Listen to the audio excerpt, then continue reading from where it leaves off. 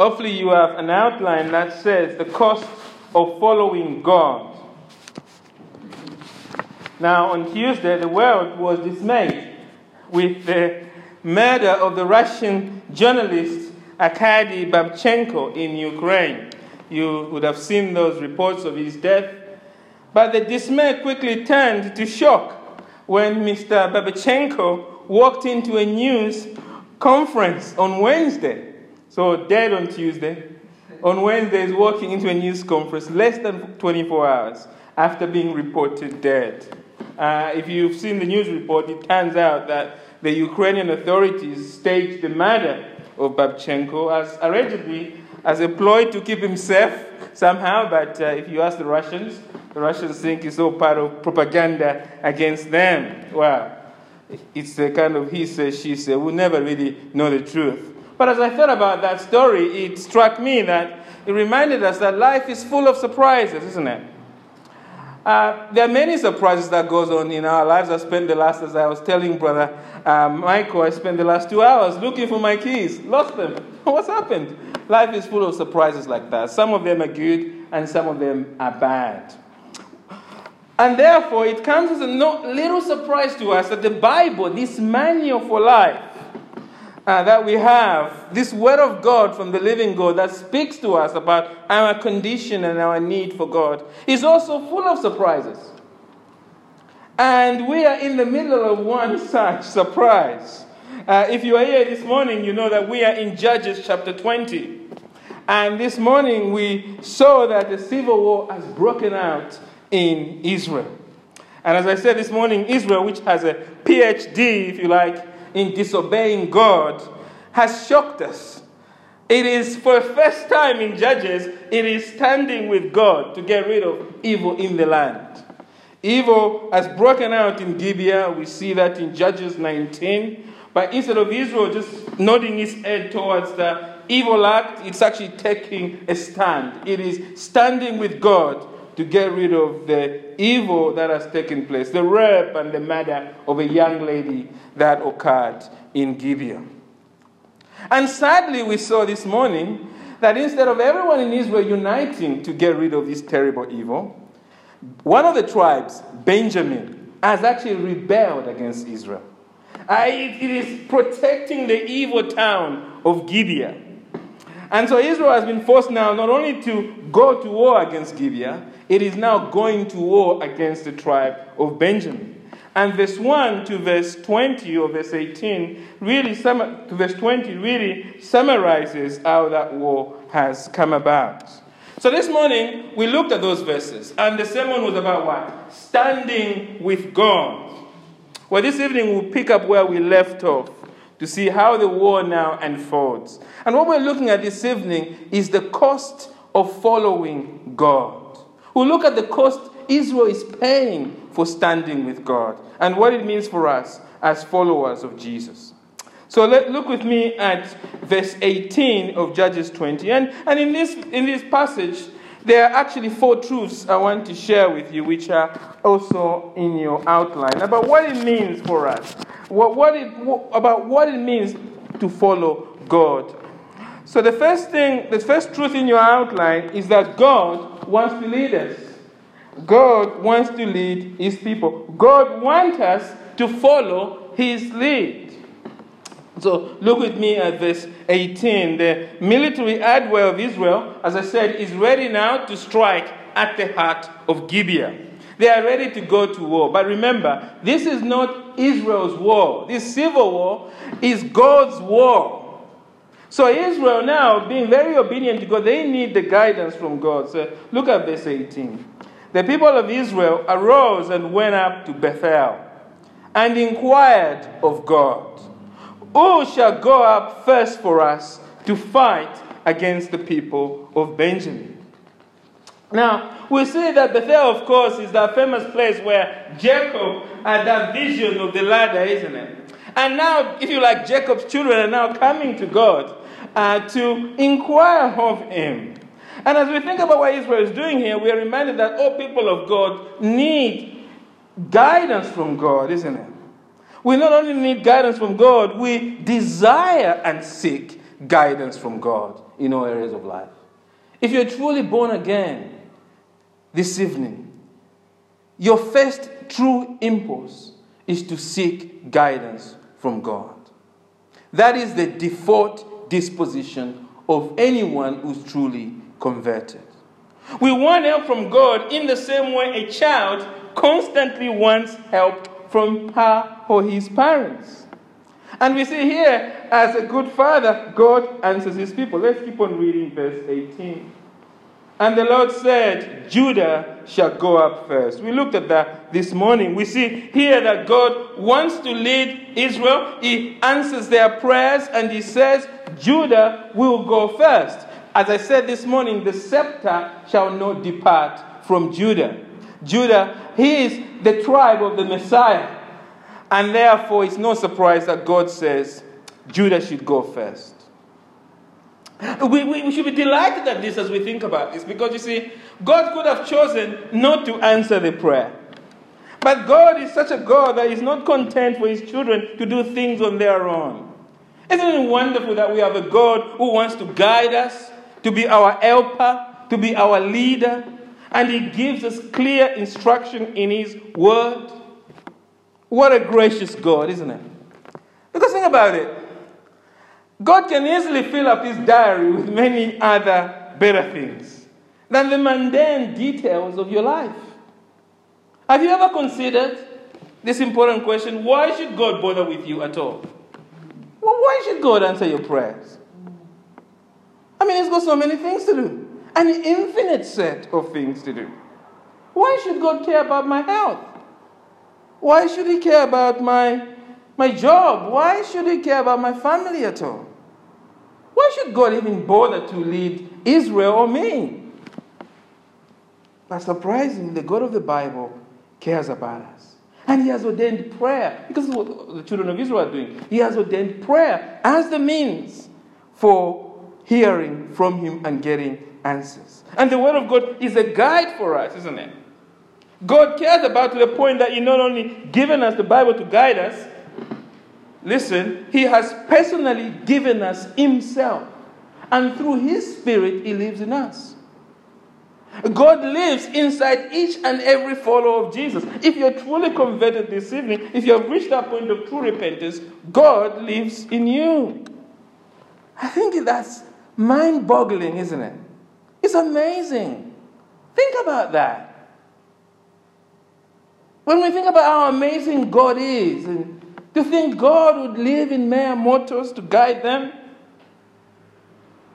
I mean, and we would think that knowing that truth would make us run to God every moment. Because in God we have such a loving Father. We would think all of us here will start running to God. We would think when we call a prayer meeting, everyone will turn up. Because we know that God loves us and wants to hear from us. But the sad reality is that many of us who claim to believe in God only follow God half-heartedly. Why is that? Because following God is costly. Truly following God as a believer will cost you. It is costly. And this is the second truth we learn in this passage. So the first truth is that God wants to lead us, but there is a but. The reason why you're not running to God this evening, or many of us don't run to God, is that following God is costly. Following God is costly. That's our second point. So we see here that God has spoken to Israel. And I'm sure even among Israelites, there would have been people who have been doubting about, is God really in this civil war? Pundits perhaps going on their television saying, all right, we are united as a country, but come on, have we thought about this angle and that angle? But the leadership of God here is very clear.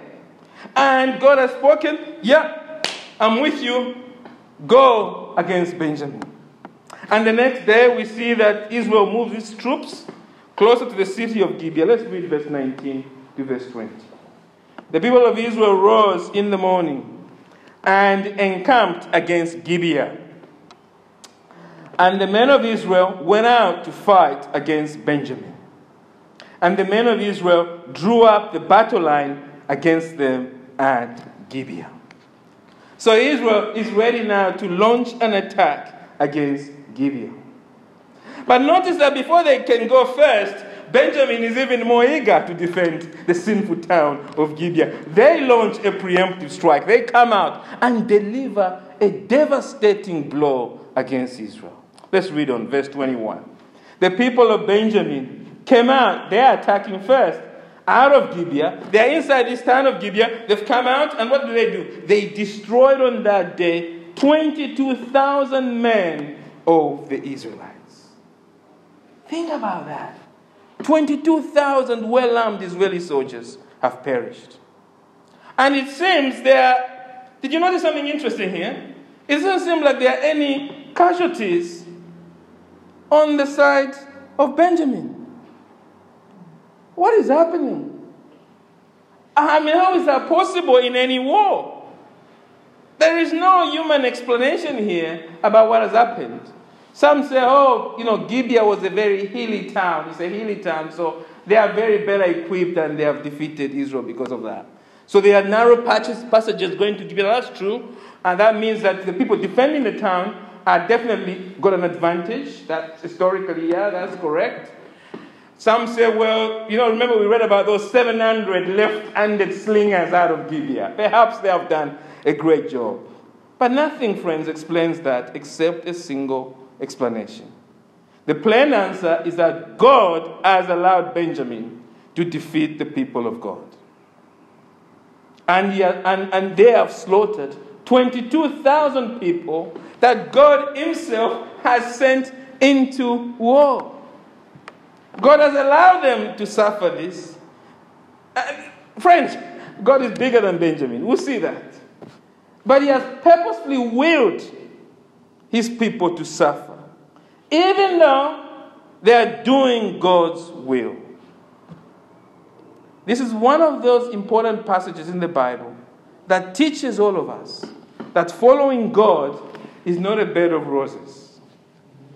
Sometimes people of God, you see, will suffer defeat before their enemies. Not because God is powerless, but actually it is part of following God. Now, I want to emphasize this truth here, friends, because this is an important truth for all of us. And it is an uncomfortable truth, I fear.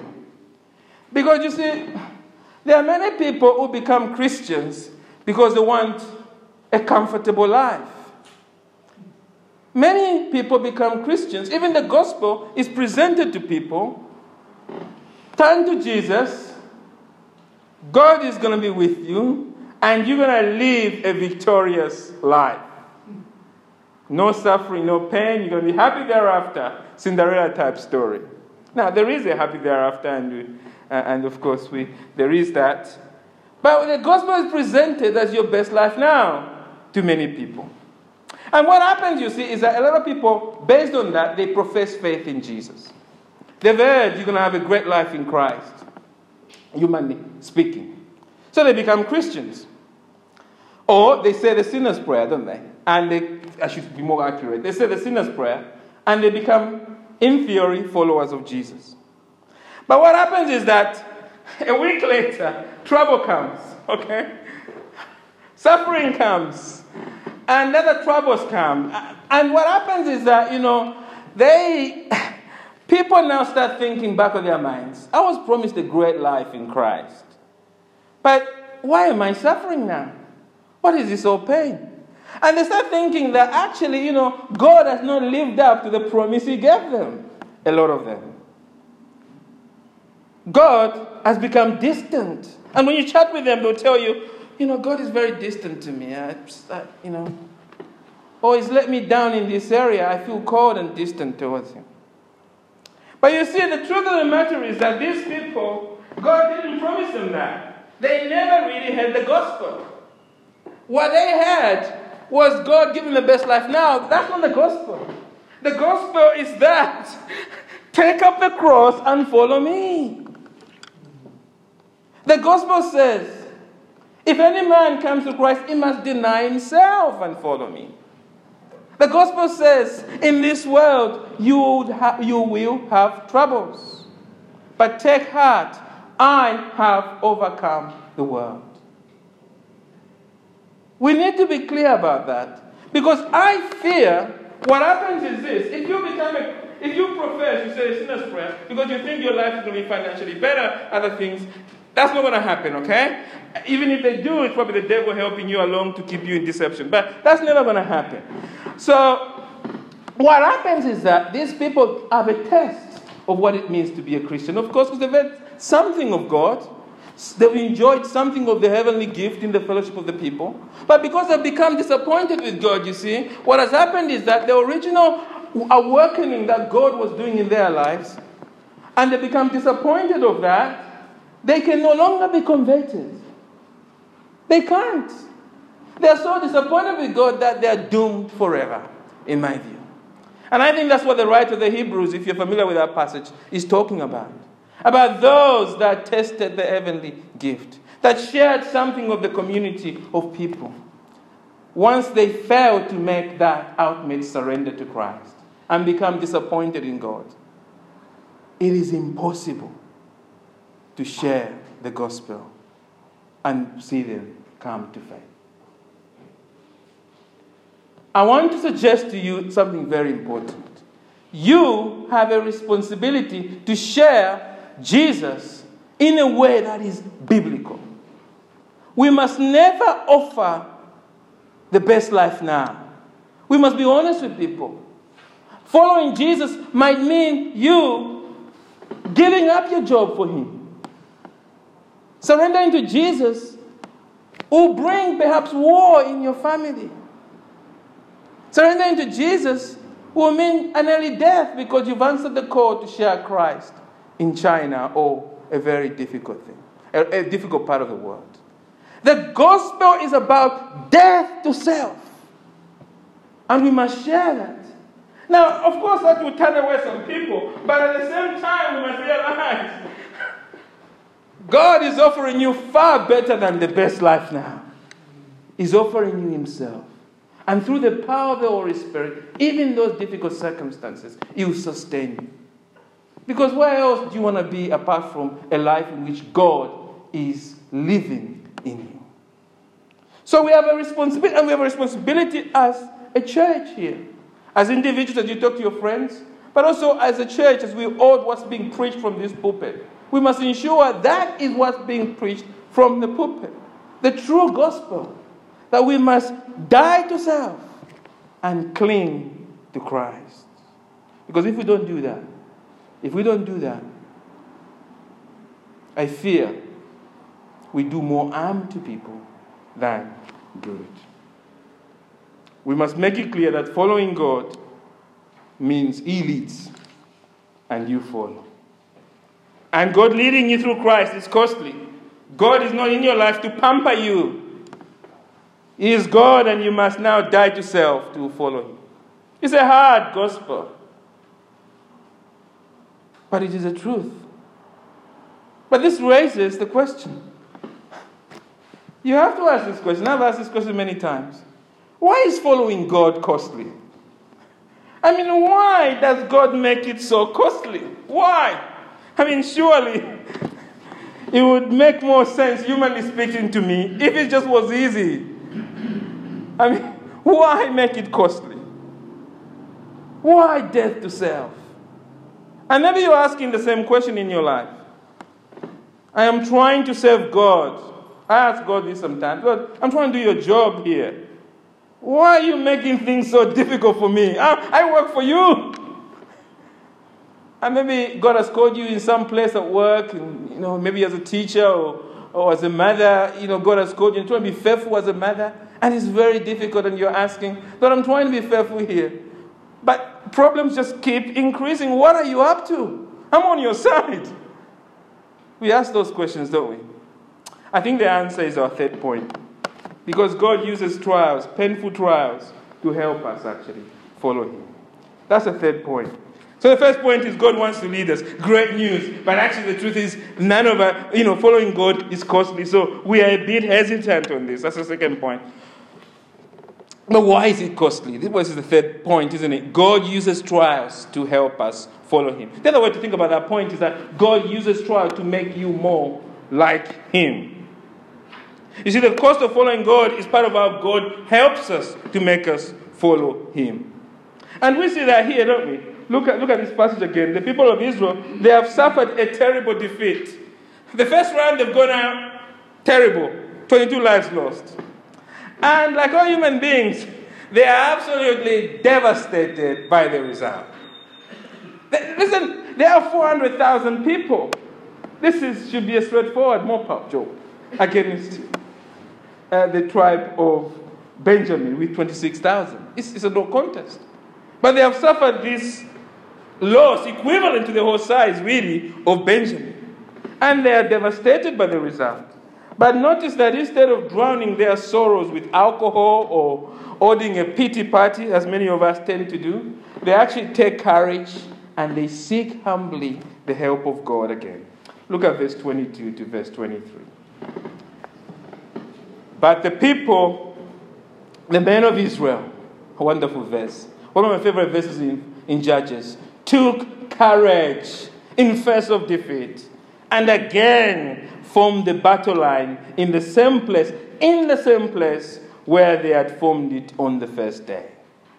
Verse 23 says this, and the people of Israel went up and wept before the Lord until the evening. And they inquired of the Lord, shall we again draw near to fight against our brothers, the people of Benjamin?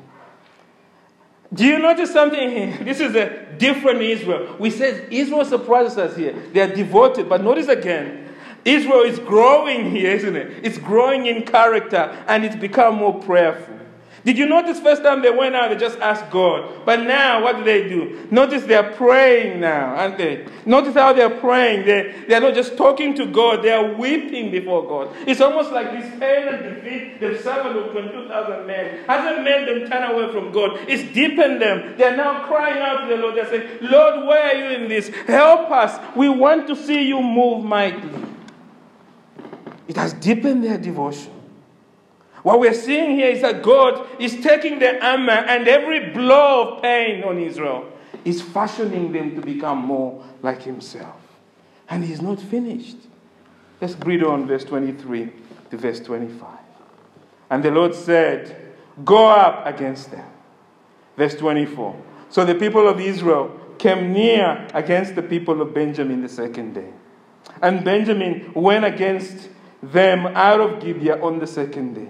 Another preemptive strike, and destroyed 18,000 men of the people of Israel. And all these were men who drew the sword. In other words, these are soldiers being killed. Once again, we see here that God leads them into the fray, and the result is the same. Israel has now lost, are you counting? How many have they lost? 40,000. 40,000. More than the 26,000 soldiers that Benjamin even had. Not a single loss on the side of Benjamin. Following God has come at a huge price. Now, I think all of us can understand at this point if Israel just now throws in the towel. We have tried to plant the church. It's not working. We've lost everyone. Let's just go home. I have tried to serve you at work, but my boss has just become such a massive bully. I just want to give up now. I just want to go home. We could understand that, can't we? We have given people advice saying, look, friend, I'm praying with you, but this looks bad. Go home now. I think, you're still a child of God. We can understand that. There's no shame at this point, I think, Israel walking away, humanly speaking. Because it might be that humanly speaking, they just can't cope. And we can understand that. You can understand if they have doubts now. Look, is this... I can imagine there are people coming around and maybe saying, guys, Eliezer, are we going to write high priest here? Is he hearing correctly there? Is our pastor really... they would have doubts, wouldn't they? Humanly speaking. Do we have the right guy there? Maybe we should sack the general. What was going on here? A public inquiry is needed now before we do any next steps. We can understand all of that. But notice to our surprise here, there is no grumbling. There's no people turning in on each other. His blame game is not here. We see that quite often in our lives, don't we?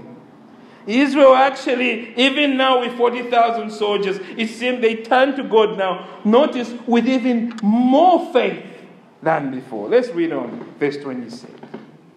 26. Then all the people of Israel, the whole army, went up to Bethel and wept.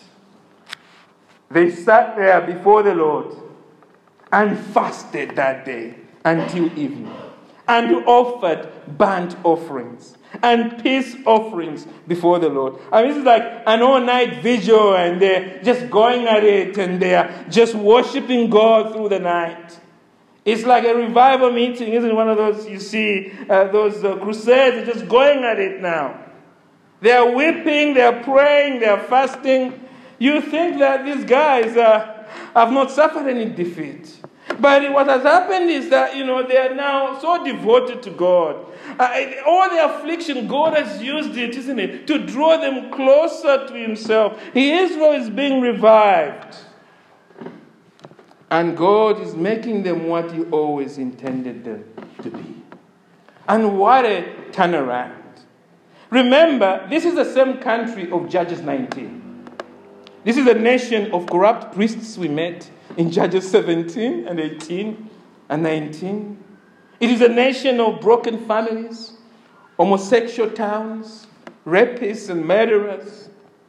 But God here is in Judges 20 is working as a great surgeon, to remove all the dirt of sin with the painful knife of affliction, to make them like himself. And this is also true for God's people today, isn't it? God's primary purpose in the lives of his people is not to make us comfortable friends, but to make us follow him. You get that? God is not in the business of making you comfortable as the end. He's in the business of making you follow him, become like him.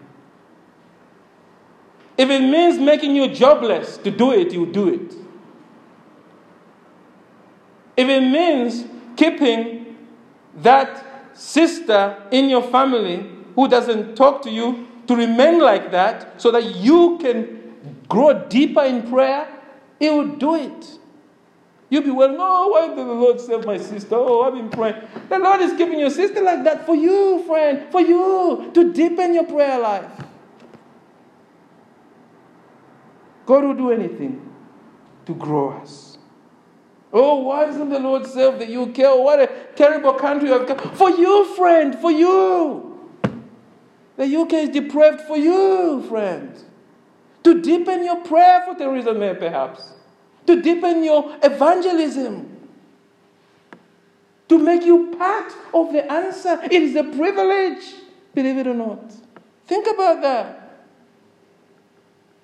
He wants to move you from mourning to repentance and to use you as part of the answer. God is not about making us comfortable, but to making us follow. Here is how one poet puts it. Here's a poem for you. When God wants to drill a man, and thrill a man, and skill a man, when God wants to mold a man to play the noblest part, when he yearns with all his heart to create so great and bold a man, that all the world shall be amazed, watch God's methods. Watch his ways. Watch how God ruthlessly perfects the person he royally elects.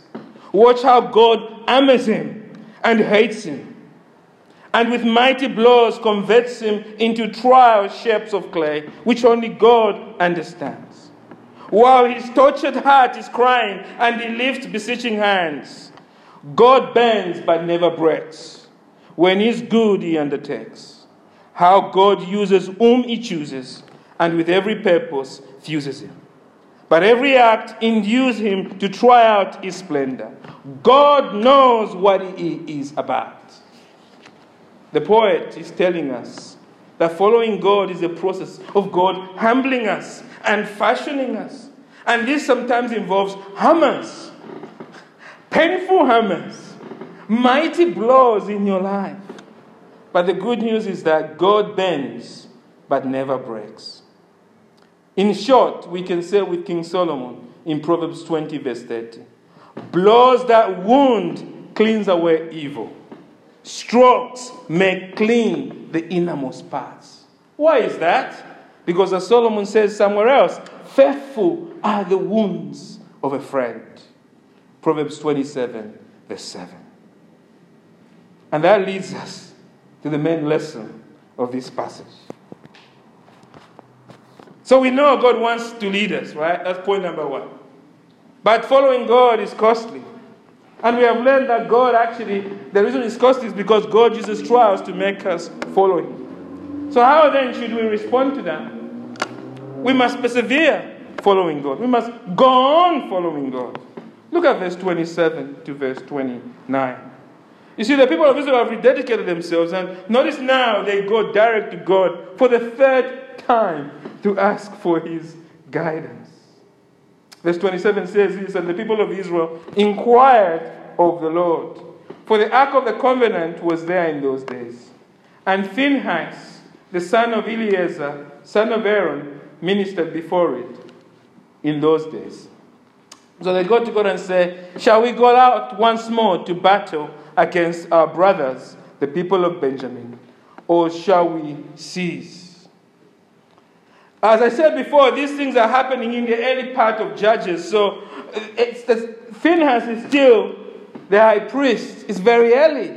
It's probably before Judges chapter 2 even. And so the people of Israel have gone out to the high priest to ask, they're asking, should we keep fighting? Now, I just want to make the point that this is not a sign of doubt now. It is actually a sign, a realistic sign of a faith that is getting heavier. It is looking to God to lift it up. And they're coming to God, Lord, look, we've been going at this for 3. It's an honest prayer. Should we continue still? We want to, or should we cease now? And God knows what Israel can bear, doesn't He? Thank God we have a God who knows what we can bear. And so He speaks the words that they just now need to hear. Let's read on verse 28.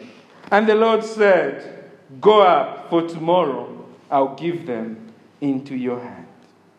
They hear those wonderful words. God is saying, victory is coming, not day after, not a week from now, not 5 more battles. It's going to come tomorrow. And let us note now that if we've been following this passage, this is the first time actually that God has guaranteed them victory. Before He just said, go out.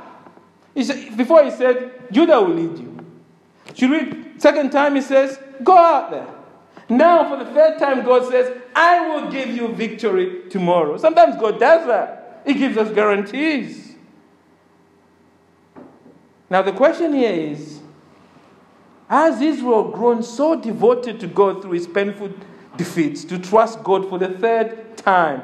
Or will they now say, come on, I know you're saying it's tomorrow, but we've heard this before. I think we should just go home.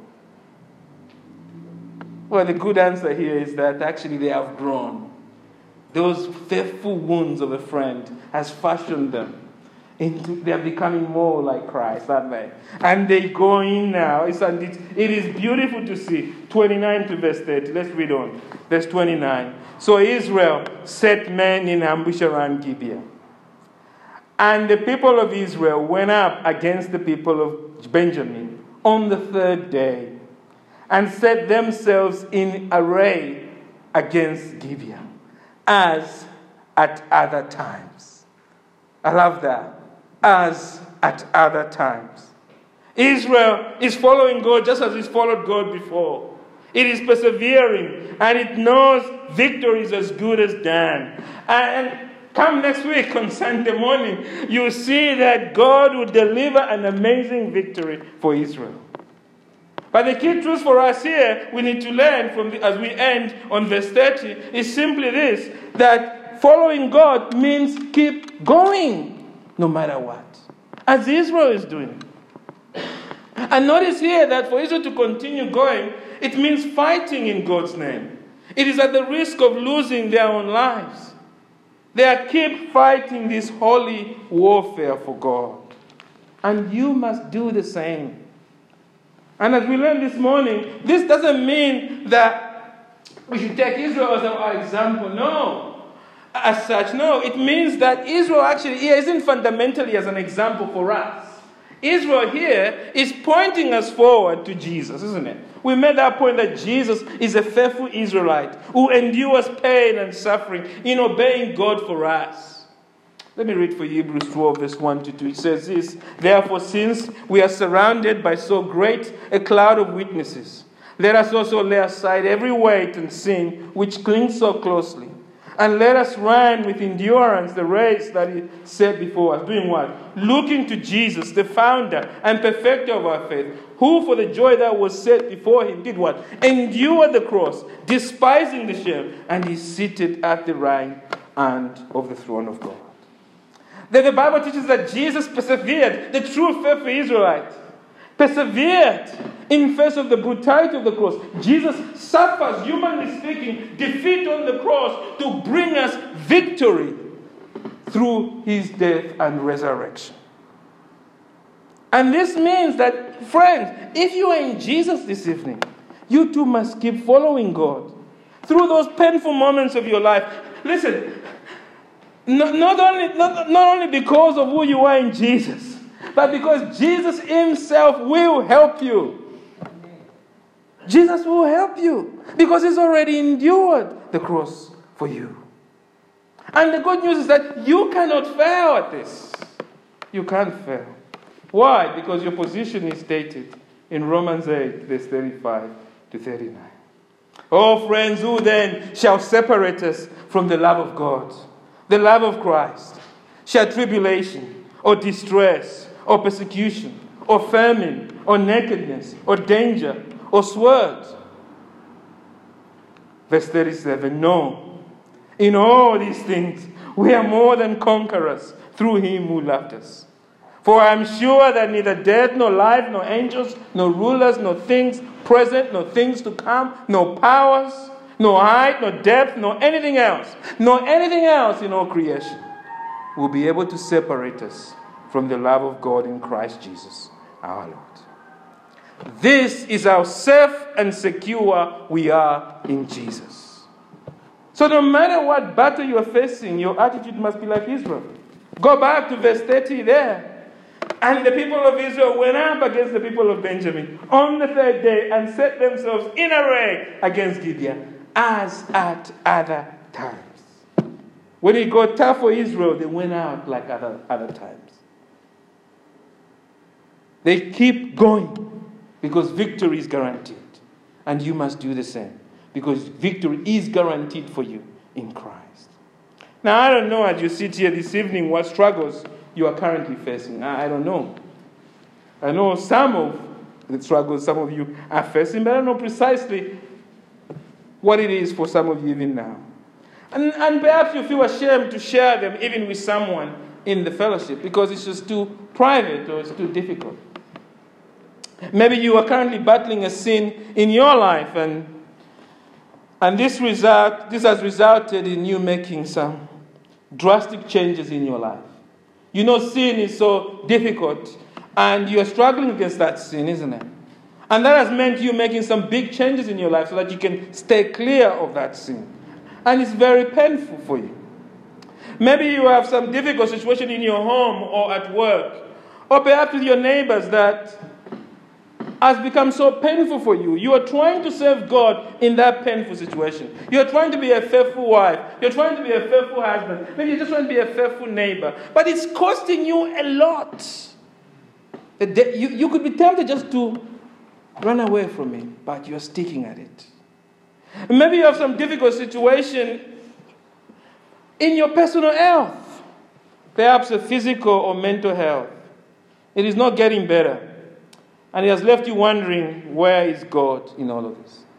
You are 40,000 soldiers down, so to speak, at the very bottom.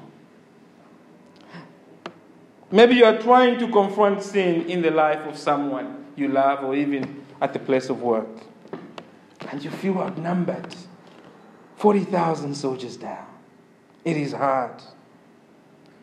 Maybe you're trying to just stand up for Jesus in your home and you have relatives who are not followers of Jesus and things are broken down there. Well, friends, this passage is saying to you, whatever situation you're in, that God is using that situation to grow you in it. So keep going in the power of our Lord Jesus. If you are in Jesus, you have a God who never leaves nor forsakes you. So come to Jesus, entrust your life, that difficult challenge in his hands. Yes, down with 40,000. But keep pressing on. Because Jesus has already secured eternal life for you. And soon we shall see the new heavens and the new earth where righteousness dwells. Wounded. Are you wounded? Do you feel wounded? I feel wounded. Yes. Are you suffering loss? Yes. But like Israel, we must keep going like at other times. Keep going forward. But friends, if you hear this message today and you have no desire to keep going, you still want the best life now, and the appeal of a God who asks you to deny yourself and follow him just isn't doing it for you. If you're not willing to suffer, let me be blunt. It doesn't matter if you said the sinner's prayer. It doesn't matter if you're baptized in this church. It doesn't matter how committed outwardly you look. If at the bottom line, you're not willing to die for yourself, then seriously speaking, you have not come to that position of conversion. Because you see, a truly converted person says, Lord, this is hard, but I'm surrendering to you. Doesn't mean I'm there yet. No. Lord, I love you, but this is hard. That's a converted person. But if your position is like, well, no, then there's no conversion there. Let's be honest with ourselves. You are Benjamin among the Israelites. I said this morning, you are a dead person in a hospital. I said this evening, if there's no desire for you to surrender to God in this way, then friend, you still want God on your terms and you are not yet converted.